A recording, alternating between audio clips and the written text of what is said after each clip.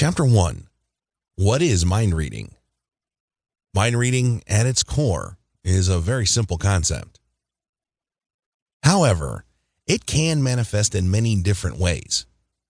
This book is going to talk about the psychic form of mind reading, which you'd be using to read the minds of strangers, and the practical form of mind reading, which you can use to get inside of people's heads.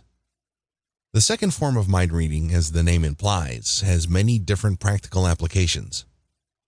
For example, if you can get a sense of what your boss is thinking about your performance, you can use that as leverage to put yourself on the fast track to a big promotion. The first thing to get straight is that at the moment, at least, there is no real way to read somebody's mind. If you were skeptical coming into this book, that admission should clear that up right away. There is no direct way to precisely know what a person is thinking and get a stream of consciousness look into their inner monologue. It's utterly impossible. I'm not going to lie to you and say that you can do it when you can't. However, while you cannot always know exactly what a person is thinking, the vast majority of the time you can get a brief idea of their troubles or make decisions based off of what you think they are thinking. Before we get into the modern science of mind reading, we really need to look at the practice in a historical sense and cover everything that has led up to today's view of mind reading. To understand the history of mind reading, you have to understand its roots. Mind reading in its historical sense refers to telepathy, but ultimately down to the idea that you can literally read somebody's mind. That is to say that you can understand somebody's each and every thought, either by having them directly send their thoughts to you, as in telepathy, or that you can somehow detect exactly what they are thinking. The history of this is really old as time. While it wasn't a dedicated practice or focus per se until far more recently in history, ever since the dawn of civilization, people have been perplexed with the notion of knowing another's internal thoughts. After all, being able to know what's going on inside another person's head would allow a person all sorts of major advantages. For example, you'd know if your neighbor was going to try to steal your cow one night. Or if you were in line for a throne, you can know precisely whom the king had in mind as his successor. And indeed, the idea of being able to read somebody's mind is as old as humanity.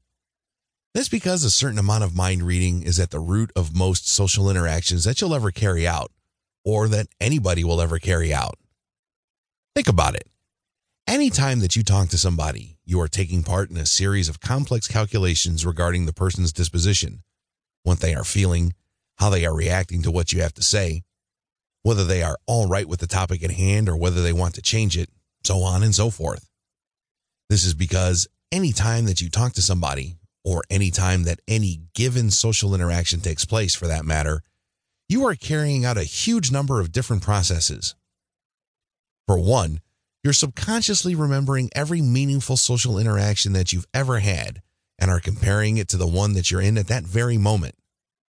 After that, you've subconsciously going over every meaningful social interaction that you've had with this person specifically, then comparing it to the current one that you're having.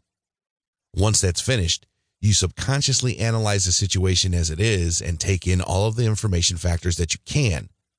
After that, you have to filter through all of the information that you've attained through this long process and then make sure that everything you've worked with is totally objective and not being complicated by your own desires or biases.